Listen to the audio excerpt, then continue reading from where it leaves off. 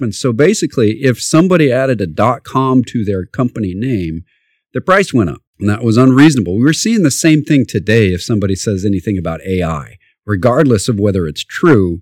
Just talking about AI and your company being associated with it has caused the price to come up.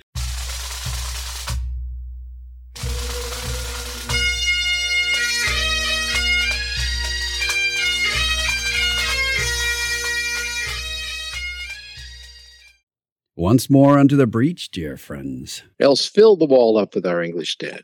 Hello, and welcome to the podcast for the Personal Wealth Coach with Jake and Jeff McClure. We are here to talk to you. I know that's weird. First thing we're going to do is talk to you about what happened in the market in the week of the 19th of January, 2024.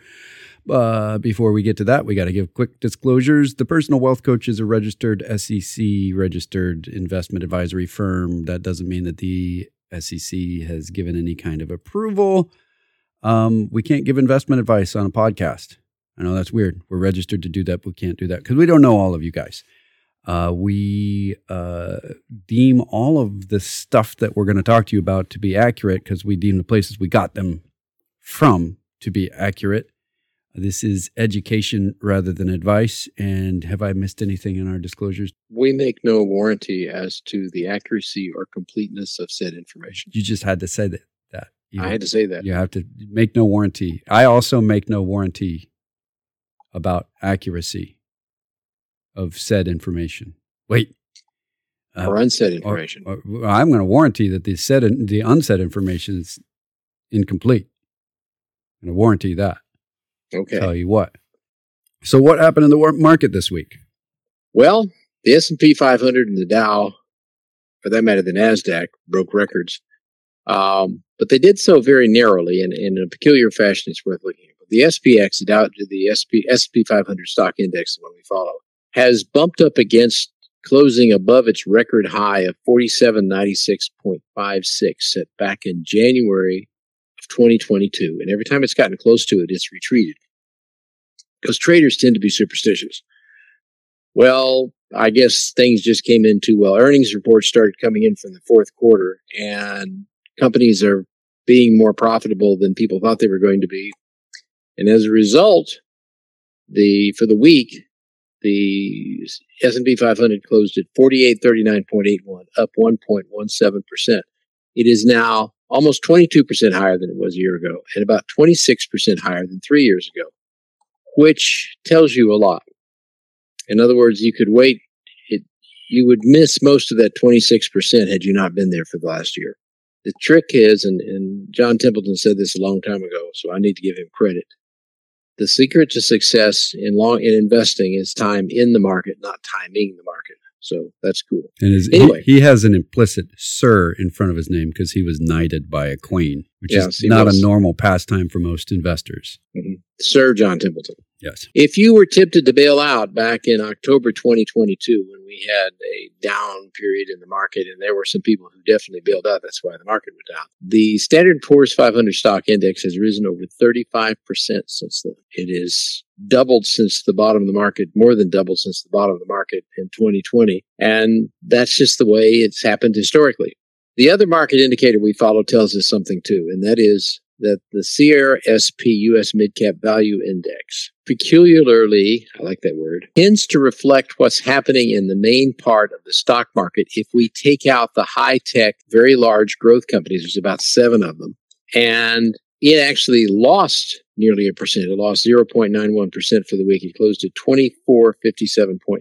That's 7.1% below its record high back in January 2022. So this stock market is the SPX, the Dow, the NASDAQ, are being driven by a relatively small number of very large growth companies. And unfortunately, or fortunately, I don't know, this brings back memories of the late 1990s.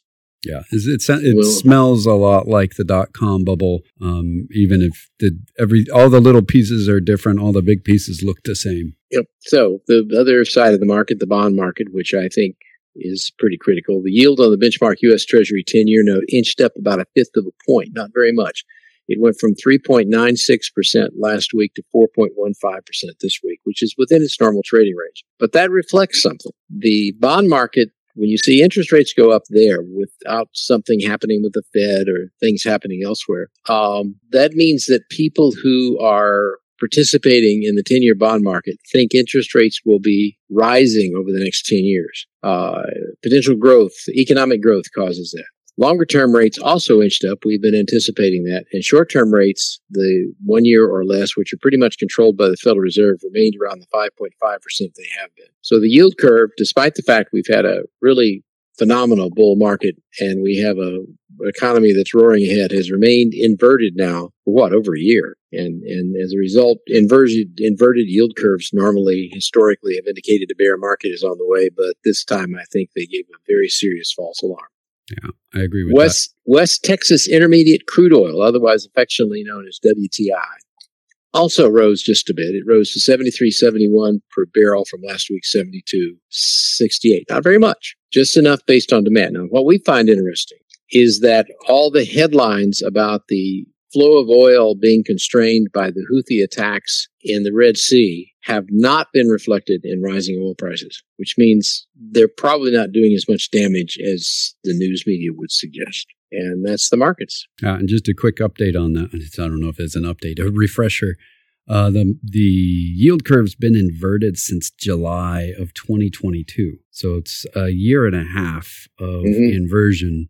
July 5th was when it inverted. It inverted for 1 day back in April of 2022, or 2 days, and then uninverted and went about its business, and then inverted in July, and it's been there ever since. So it's an indicator, and it's a good indicator. It does mean it's going to be expensive to start a business or to take a short-term loan to fund payroll, or a lot of the things that are done to slow down the ultra hiring and the rising inflation that we were seeing out there. Basically, what that's targeted directly at is employers, but it had an add-on effect in the background of making house mortgage rates go way up and car loan rates go up.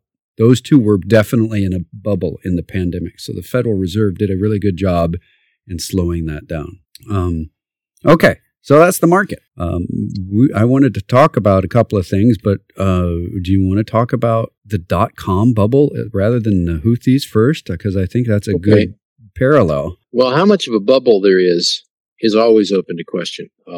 Alan Greenspan's comment about irrational exuberance certainly applies. Whether it's rational or not, we never know. As a matter of fact, his quote was, "It's impossible to know whether it's irrational exuberance or reasonable valuation when things like this happen." Will the chip manufacturers, and they're leading the pack right now, and the AI companies, will they totally transform the country and make phenomenal profits, or will they kind of fall on their faces like the .coms did? That's one of the big questions we have. Right. I'm going to give a little refresher for some of you younger listeners. This is a first time you've heard this. The .com bubble took place in the late 1990s leading up to 2000.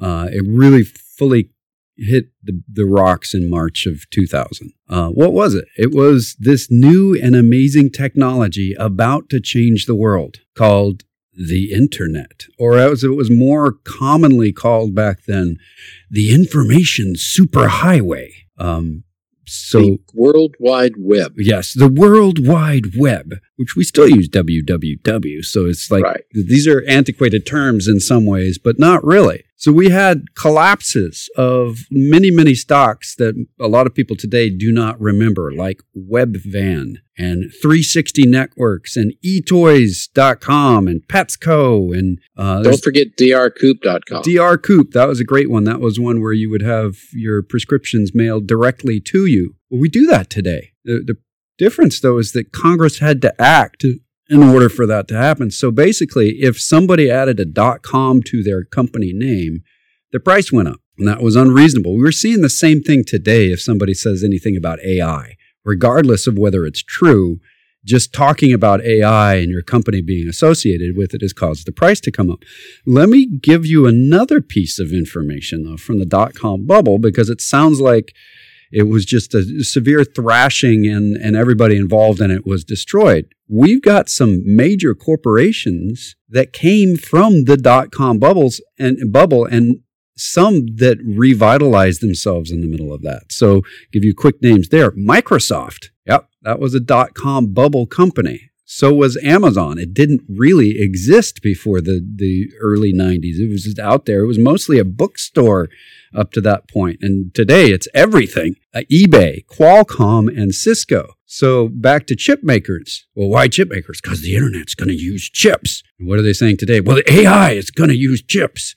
It is a reality that a company isn't defined by the new technology. It's defined by being successful with the new technology. And the speculation that says, hey, this company is involved in a new technology, therefore it has to do well. I'm actually going to go back farther than the dot-com bubble. In my very early adulthood, I was at a doctor's office, and he heard that I was in the financial world, and he wanted to tell me about how he's tricking the world and how he knows the future of where we're going because he's using technology and he knows everybody's going to use it. And the technology in question was the pager. And I'm not making this up. This is real. People really thought that the pager was going to be the way we communicated in the future.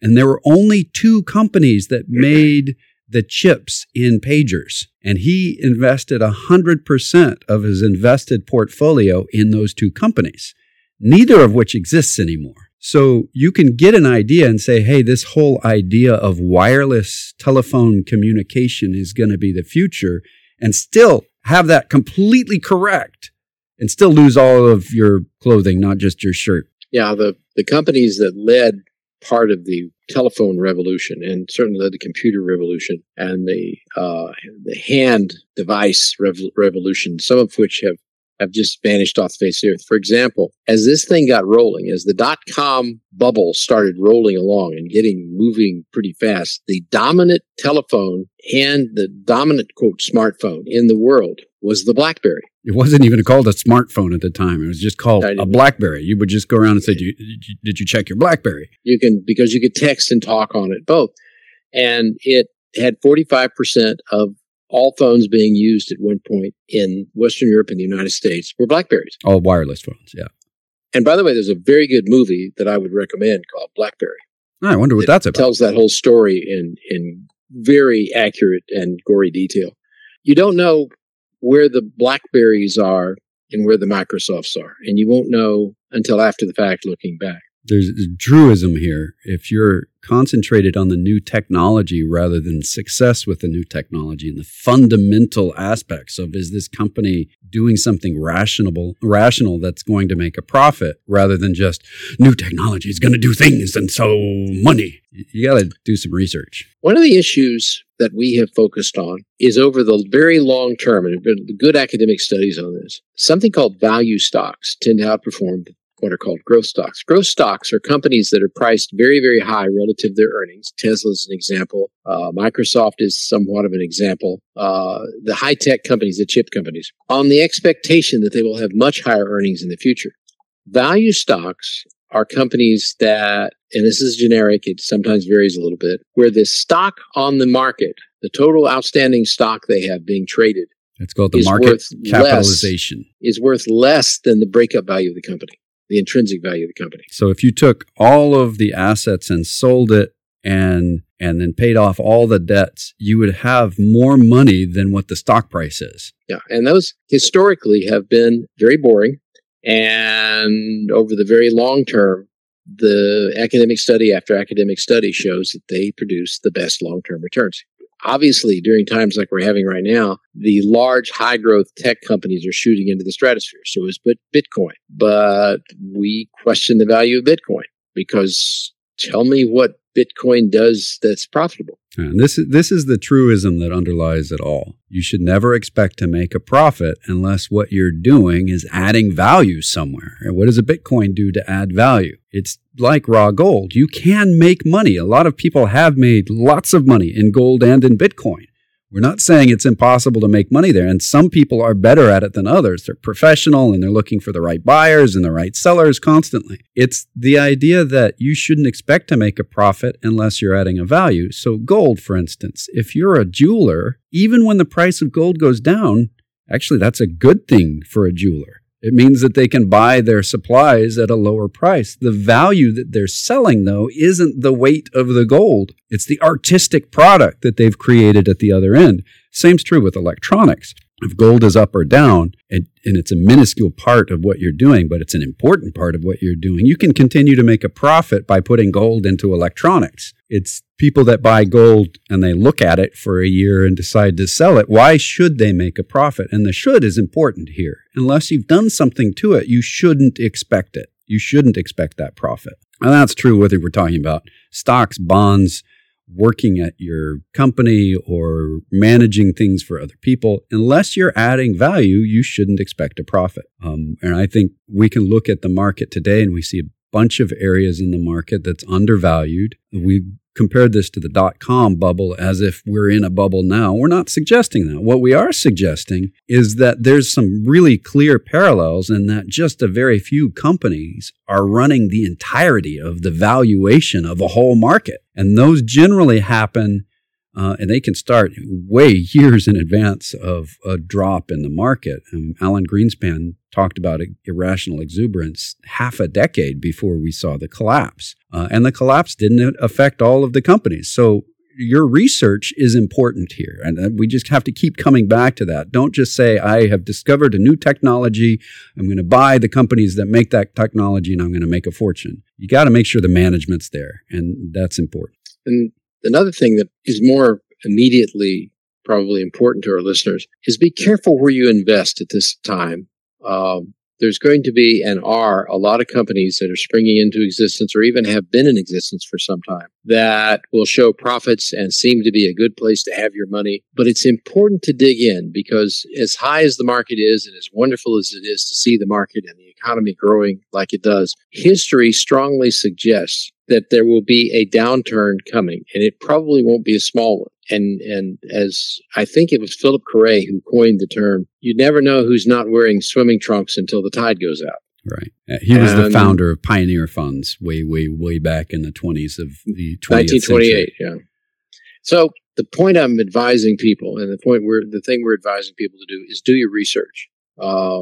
I was asked a very good question today. What is the difference between a CD and a money market fund? And I said a CD is up to $250,000 is backed by the FDIC. It's at a bank. It's fixed rate. There's generally penalties for taking out money early, and that's what it is. It's what you get. On the other hand, a money market fund is more liquid, but you really need to dig underneath there and find out what do they invest in? What are they doing? It's just like any other investment portfolio. You've got to look and see what the risks are. And the risk that a CD is protected against is what's called non-systemic risk. What's non-systemic risk? If a bank fails, but the rest of the economic system continues to function, and you had your money in the bank, you're subject to non-systemic risk. And the FDIC comes in and protects you from that. Now, as we saw historically, we saw this out in California, if you have more money in your accounts than is covered by the FDIC and the bank fails, technically you are an unsecured creditor. Here's the fact that the FDIC has stepped in and the Treasury has stepped in the past and bailed out people who had uninsured money someplace doesn't mean they will always do so. So it's important for you to do your homework. It's important for you to recognize that during periods of boom times, and we are in definitely a period of boom times, there are risks, and it may be years before they appear. Any place you put your money that promises you a higher rate than a Treasury bill, a T-bill with a guarantee on it, there is a hidden risk there someplace. That I can guarantee. And if you don't know what the risk is, you can't manage it. I agree with that. Now, having said all that, we've got one other subject that we wanted to cover in this particular episode, and that's the piracy in the Red Sea. It's not even piracy, it's just random attacks. The Houthis launching drones and missiles and taking little boats out and peppering at big cargo ships and tankers, and they're all claiming these are all related to the Israelis out there and they're the bad guy, except that they're attacking Dutch and Danish and English and Chinese, and they're just, if they see a ship, they're attacking it. It must be associated with the Israelis somehow because it's on the water. They have said that they are not, and apparently they know the ship's registries. Apparently they're tracking their tags. If it's a Chinese-based ship or an Iranian-based ship, they won't shoot at it. Well, they shot at one Chinese ship so far. By accident, maybe. By accident, yeah. They're not really as coordinated as, it sounds like they're coordinated, but that's an important little thing. What is that doing? What is it that anytime you have disruption in shipping, whether that's the Somali pirates or the Houthis doing their pew-pewing from the shore, the reality is that leads to inflation. And this goes back to the Spanish when they were bringing gold back from the New World, and they were getting sunk and captured by the British in the Caribbean. This is a weird thing because the price of gold fell like what happens when you drop gold. It falls like gold. And the price fell drastically when massive supplies of gold that hadn't been in circulation in Europe before started arriving back on the scene. The Chinese price of gold fell. There's not a huge amount of trade during that time period between China and Europe, but the price of gold fell in China because there is trade. It just goes through a lot of intermediaries to get there during that time period. Then piracy hit, and it was bad, and it caused the price of gold to go up, nowhere near what it was before they started bringing whole shipfuls of it, but still, it went up a lot. And to think that you take a supply and demand issue like gold, what was it being used for? Well, it was being used to make coins and mostly making coins. There were some candlesticks and things like that, but it was just, there was a lot of it and everybody liked it. So the price was going up because of piracy. It fell after that, after peace became between Spain and Britain. So almost any commodity, if you put a threat on the shipping of that commodity, then you're going to run into issue. And a lot of ships pass through the Red Sea. 80% of everything that's shipped on the planet travels by sea, and about 60% of everything on the sea goes through the Red Sea. That's a lot. And that means that over time, if we don't get this under control, we're going to have inflation that has nothing to do with the monetary policy of the United States or the European Central Bank's decision-making process. It's something else. This is similar to when we talk about predicting GDP. When we say, I don't see a recession coming, and we were very good at this last year, by the way. I'm going to wrench my shoulder out of socket and pat ourselves on the back. We predicted no recession for 2023, and everybody else was saying, recession for sure. We didn't have one. And people go, you're amazing, Jake. You're amazing, Jeff. How did you do that? We could have been drastically wrong using exactly the same information because we're not meteorologists. What does that have to do with GDP? Well, if you get enough storms, hurricanes in the right places, you get a recession regardless of how well the economy is doing. So there are pieces of this that are not predictable. I know people think that smart people are supposed to know this stuff. When you hear somebody say, I give it a 50-50 chance that we have a recession, well, are you taking into account the fact that we might have an extra large hurricane or an extra small hurricane season? What does that mean to your calculation? It's got to be part of it. So the Houthis are affecting prices, and they're directly affecting prices in Europe. In the middle of that, though, what's happened to the price of oil? Well, since this time last year, the price of oil is down over 9%. Well, there was a war going on in Ukraine well, it's still going on. So what is that? Well, the amount of exports from the United States in the oil industry are at an absolute record level. There has never been a time in the history of the United States that we have shipped this much oil out there. And that is the bottom line. It's ticked up a little bit in the last couple of weeks, but year to date, we're up like almost 3%. But for a 12-month period, we're definitely down. And if we, I want to bring up the other things that can price this weirdly, and that is that in April of 2020, April 20th of 2020, 420 for those of you that celebrate that sort of thing, the price of oil was a negative $37.63 a barrel. They were paying you to take the barrels away. They were paying you because they didn't have any place to put it. And there's no way to calculate a return on that, just as a side note. Your return isn't 100%. You didn't pay anything. You just made money. So if the amount of money you made, if they gave you that, you're up to $73.71 a barrel, and they paid you $37.63 to take it away, you made $111 if you sold it today. Now, I don't think that anybody sat on that oil since April 20th of 2020, but that's a statement of supply and demand is interesting. The demand was still there for that oil, but not the way it was before. Nobody was driving. All the plants were shut down. Everybody was staying at home and hunkering down. Those are all important factors. And I think that's the end. Do you want to have anything to wrap that up? Well, since we were going after so many other things, we mentioned gold in passing. If you adjust gold for inflation, it hit a high back in 1980. I think around $3,347 an ounce. If you're in today's dollars, right? In today's dollars, it hit another high in around 2012, 2013. Of about $2,473 an ounce.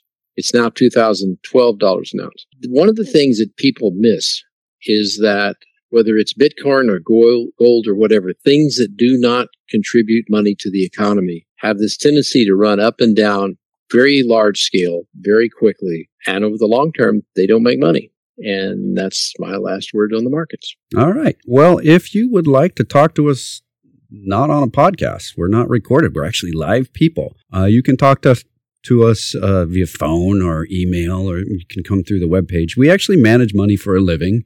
We're portfolio managers and investment advisors, and that's our bread and butter.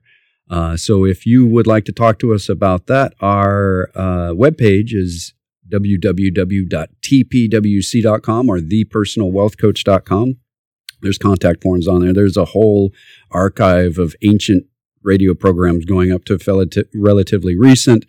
Lots and lots there. You can find our podcast. Obviously, you're listening to it, so you know how to do that. If you would like to call us, we have voicemail waiting.